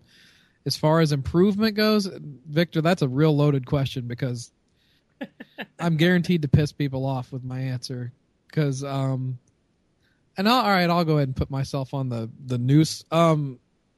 I think Kiss improved by bringing Vinnie Vincent into the band, and I think the lineup with Vinnie Vincent and Eric Carr was musically maybe the most technically good version of that band that ever existed. And I mean, a lot of people don't like Vinny's wheedly guitar solos, and I can see their point on that. I happen to love that stuff, but songwriting wise, you bring in somebody with the songwriting ability of Vinnie Vincent and the thunderous drumming of Eric Carr that gave them a kick in the ass after stuff like Unmasked and The Elder, and you put out Creatures of the Night and Lick It Up back to back.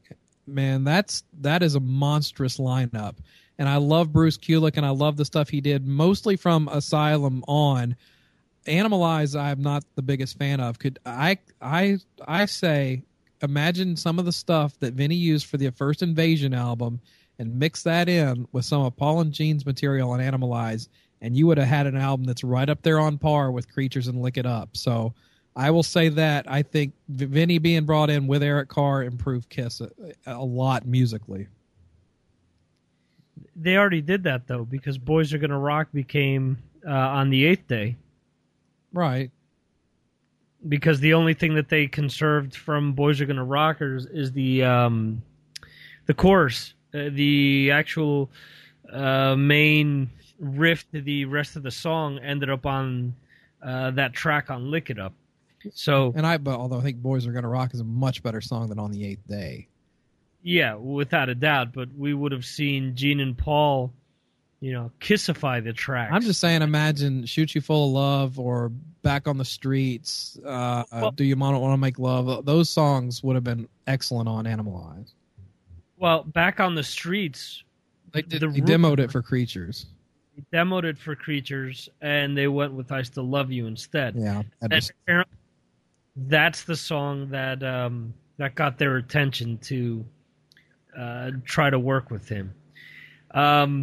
I think you guys missed two obvious switches here that that people would say would improve lineups.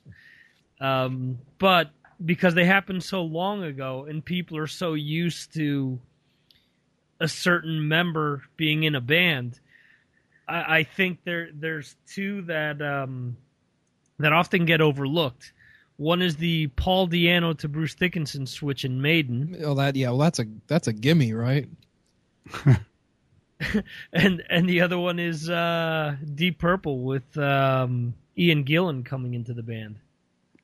Yeah. Yeah, well, I mean, that was a total. I mean, that was Ian, but that was also Roger coming in at that time as well. I mean, that was a whole change up with that one. So that was a big shake up as opposed to a smaller move with Paul. True, very true. And one that was kind of a disappointment when he left, and I'm glad he's back in. Is of course with Cheap Trick. When Tom Peterson left, I mean, I think their sound suffered for a long time until he came back. You don't feel the same way about losing Bunny Carlos? No, not as much. But then again, I was really into Tom Peterson as a bass player because I was being a former bass player. I'm not as much about Bunny, but I mean he is integral. He goes back to what I talked about, with something like Phil Rudd. He does have a very much a different style. He's one of the few people that actually played a trap kit instead of a drum kit a lot of times, and things made him a lot different. So he did lend a lot of it, but I always tended to key in on a lot of the stuff that Tom was doing, especially with the 8-string bass work. And 12. And 12, yeah. Yeah, thank God for Hamer being able to build them for him. And obviously, without that, you wouldn't have had King's X with the 8 and 12 string basses. So. Mm-hmm. Oh yeah, what a sound! Yeah. I don't know. You messed me up there, Chris. I thought I was going to be a smartass with mentioning Maiden and Deep Purple, and you sort of poo-pooed me there. So sorry, man. I mean, no, they're obvious. They're great choices, but. And I did overlook it, but like I said before, I even picked. I was like, God, there's so many to choose from. I mean, right. And I almost picked, for improvement, I almost picked Gary Cherone and Van Halen, but I just couldn't do it. That's a joke, by the way. To be quite honest with you, And here's my controversial shit-stirring moment of the episode. I prefer Gary Sharon's Van Halen to Sammy Hagar's Van Halen. So, yes. You only mean live though, right? I mean in every way, shape, or form. You take, in my opinion, 5150 is the only solid album that they did with Sammy. Everything else had its moments, but I'm just not a fan. I'm not a Sammy Hagar fan, and honestly, I would take Eat 'Em and Smile over any of the albums that they released with Sammy. Oh, I would do that, but the For Unlawful Carnal Knowledge album is great. You don't like that album? I loved it when it came out, but it's an album that I don't know if I played it too much or I just got so sick and tired of going to sporting events and hearing Top of the World like every 2 seconds, followed by Right Now. And it's probably what it is. It was probably a lot of saturation. I mean, Gary's great, and I mean, the guy just he lives only about 20 miles away. So I mean, Boston guy. So I got to be somewhat loyal, but I don't really think he had an honest chance to actually develop into that band. I think that our one example of him being in there is kind of poorly done and flawed to begin with, is because we can do better stuff, and I just think that was something that I don't think we ever really saw the true potential there. No, I think we saw Eddie kind of being delusional or over inebriated, and hearing yes too many times from other people. And what's Gary going to go in there and tell Eddie Van Halen, no, that sucks, don't do it? Right. I mean, Gary Sharon probably was just in awe that he was in Van Halen the entire time he was in there. Mm-hmm. But I saw that tour live, and I'll tell you what, this is where I'll agree with Victor. I love the fact that they were able to do a lot of the old Raw stuff because they didn't have Hagar there with his hang up about doing Dave material. Like I heard Mean Street, Romeo Delight. I mean, there was a crap load of old stuff played on that tour, and it was incredible. It was a great live show. Although I still, the whole time I was like, Gary just doesn't fit in this band. But who does? They weren't going to be able to pull off a third lead singer change. It wasn't going to happen. Yeah. You mean Mitch Malloy wouldn't have been a better choice? Oh gosh, he lives here in Nashville. I should try to talk to him sometime.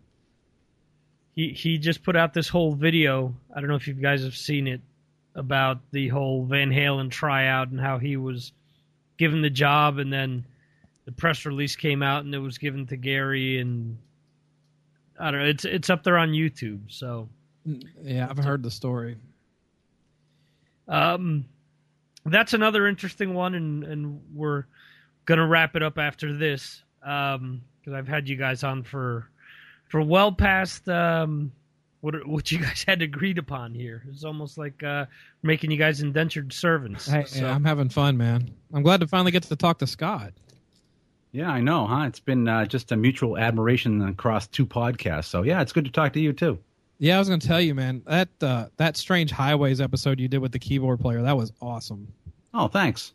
Yeah, that was incredible. It was that guy had I can't remember his name. It's escaping me, but yeah, Scott Warren. Scott Warren. Yeah, he had a great insight into that time. That was really enjoyable to listen to.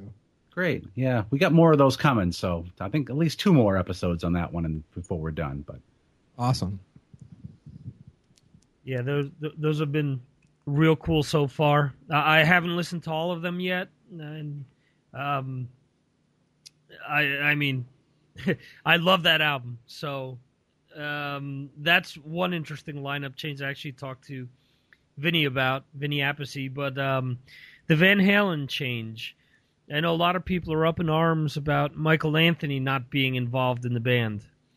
And I think if you lay all the cards out on the table, then this is something that you brought up, Chris. If you have a choice between no Van Halen and Van Halen with Wolfgang, which of the 2 do you choose? I mean, I for me personally, as much as I love Michael Anthony, I got to go with the version with Wolfgang because at least we're getting some sort of Van Halen. Sure, that's the only. I mean, if it's that or nothing, then you take that. I mean, I'd love to see Mike back in the band, but there's obviously a big hang up there with Eddie and his friendship with Hagar, so be it. But I'd like to have Dave's voice from about 10 years ago back. But but yeah, I mean, if it's that or nothing. Although like I said, just like with Paul Stanley, and this is not me just bashing Paul, but Dave's voice, it's not too good either. I purposely avoided seeing him on this last tour because of it. Yeah, and on the other hand, though, Mikey can still hit those high notes. Yeah, he can. He really, and actually, and I'll give Wolfgang credit. He's a pretty great singer in his own right. There's some debate about that, but is there? From what I've heard, he sounds fine. There are rumors that they're going the Motley Crue route. Oh, but, wow! So take that for what it's worth. We're getting to a point to where one of these days we're going to go to a concert and it's just going to be a video screen and we're going to watch videos of the bands play. They've done that with Elvis already, so don't be surprised. God. Okay. Hey, the whole entire, we're talking about all these package builds. Just think about it when all of us were, growing up, end of the 70s, mid 80s, how many, R&B and doo-wop bands and all this from back in the 50s and 60s were doing the same exact thing that all these hard rock and metal bands were doing. So, bunching up together, going out on tours, and, it's just everything repeating itself, just a few generations, later. Yeah, I'm ready for Kiss 2.0. That's probably not going to be off in the far off future. Well, it's that harkens back to, like you said, the doo-wop groups and stuff. Like in the 80s, you had the Coasters come out on stage, and it's all guys that are 21. It's like these guys are like young enough to be the Coasters' grandchildren. And they probably were. Yeah, probably were. But yeah, I think, in my opinion, with Kiss, I think eventually they'll do a Vegas residency, and then they'll switch it over to Kiss 2.0. I don't know if that'll tour. I don't know if that'll have the legs to tour, but it'll at least be a Vegas show. That'll be interesting. I'm on the fence with these Vegas residencies because I think Def Leppard's been one of the only bands to do it correctly, in my opinion. So, I mean, if you're getting fans to fly out there, you got to do something special that that people aren't seeing on every other date of your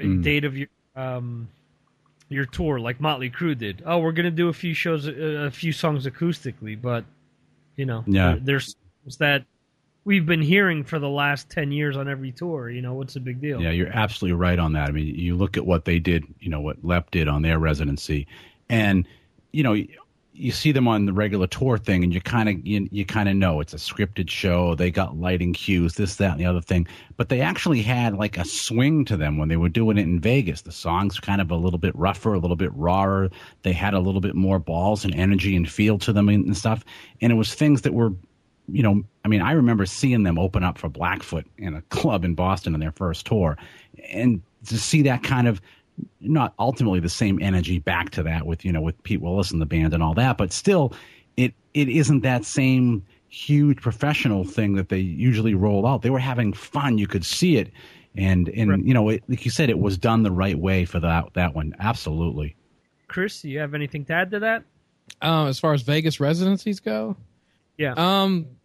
I'd like to go out and see one. I haven't seen one myself, but I watched some of the clips of Def Leppard's do theirs, and it looks like it's a really cool thing. I mean, like, because they can tailor the show the way they want to tailor it, and they can basically present it exactly how they want. If Kiss ever does it, and like all of us fans we complain about this all the time, but like, I wish they would do a Vegas residency where they could do like rotating stages from out their career.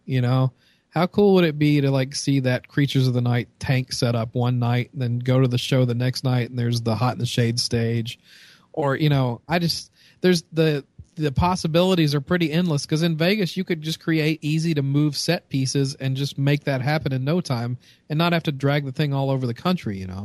Yeah, I think what would kill it for Kiss for doing it though is I think the same thing that a lot of people argue about with them is no matter what the tour is, the set list almost never, ever changes. Oh, I know. That's I could do it. I could talk for 2 hours just on that. Yeah, so, some oddball song and throw it in there.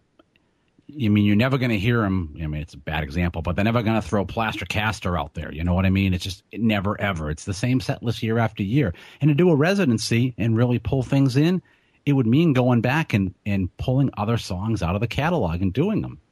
Yeah, and my whole argument with that, even on tour, how hard would it be to have, like, here's 2 slots in the show, song number 5 and song number 12, and those slots rotate, and pick 5 rarities and rotate them in and out. That's all you'd have to do. Too much work. Yeah, God. That's because we're busy signing deals with Hello Kitty. We can't learn a couple of oddball songs. Sorry, I'll get off my soapbox. I think if they haven't done it in the cruise or with the cruise, they're not going to do it if they do some sort of residency. I can honestly see them, and this is what I've always envisioned them doing when they hang it up. And a lot of people that have heard this opinion have sort of gotten sort of pissed off at me, but I can honestly see them doing a Broadway show similar to what Queen did, similar to what ABBA did, similar to like the Rock of Ages type deal, where it's some type of a Broadway cast where they're, doing whatever they do along to their songs. I could honestly see that before residency, and that becoming like the Kiss 2.0. I almost see it what Chris had suggested, but only like what they did for a lot of the Beatles things, like with, I think it was Rain and stuff, where they have all the different eras and the way they do it. I could actually see them doing that with, like a multiple cast, and they kind of go through the eras of it. I don't know if they do the whole stage setup, but yeah, I could see that though. Cirque du Soleil Kiss. That would be very interesting. No, Gene Simmons Cirque du Soleil.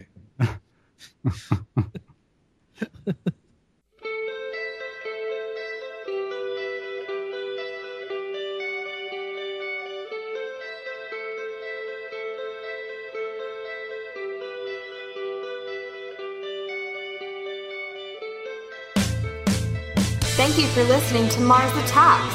To follow the radio show and podcast, like us on Facebook by going to Facebook.com/Mars Attacks Radio. You'll find us on Twitter also. Follow us at Mars Aries 2005. You can subscribe to the show on iTunes or Stitcher, or just go to MarsAttacksRadio.com to download or stream episodes. Or you can just go to the homepage of MarsAttacksRadio.com to find out more about the radio show and podcast. This concludes our show.